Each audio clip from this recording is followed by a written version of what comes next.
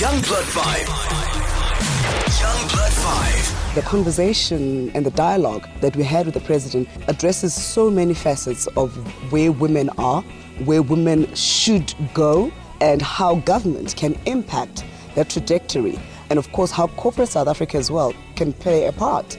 And so I was very enthused to hear the serious pronouncements that the president has made, even around gender-based violence, that perpetrators will not get bail, that the justice system and the ecosystem around justice needs to be more effective to protect women. In terms of even the corporate, sexual harassment, I mean, some of the, questions that came from the floor, very disheartening stories. Women who are facing literally being violated at work. And so for me to have had a deeper narrative and understanding from the president in terms of the action plans was very promising.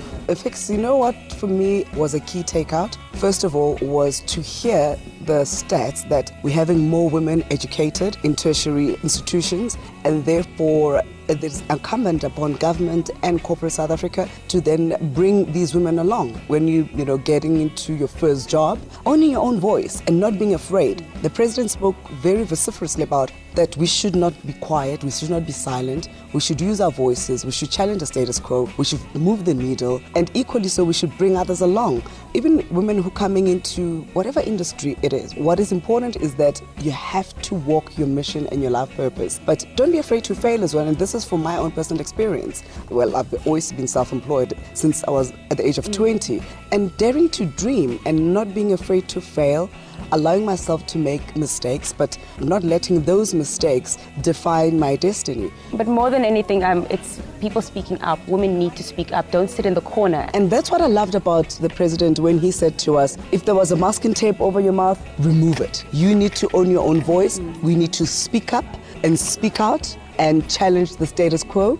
I was also very enthused in how he is framing a new narrative, even within his departments, that are going to create an enabling environment for women. I mean, the issue of gender parity, for example, at least government has addressed that, but we see corporate South Africa is lagging behind.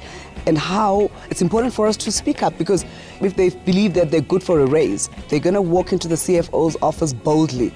But here will a NOMSA sit back and say, I'm not sure if I'm worthy of an increase, when she's working 10 times harder. Because oftentimes I think as women, we also suffer from imposter syndrome. And so if somebody is not going to invite you at the table, baby girl, you better just pull up a chair and you take your seat at the table, because you deserve it. Young Blood 5. Saluting champions who are making a difference. Young Blood 5.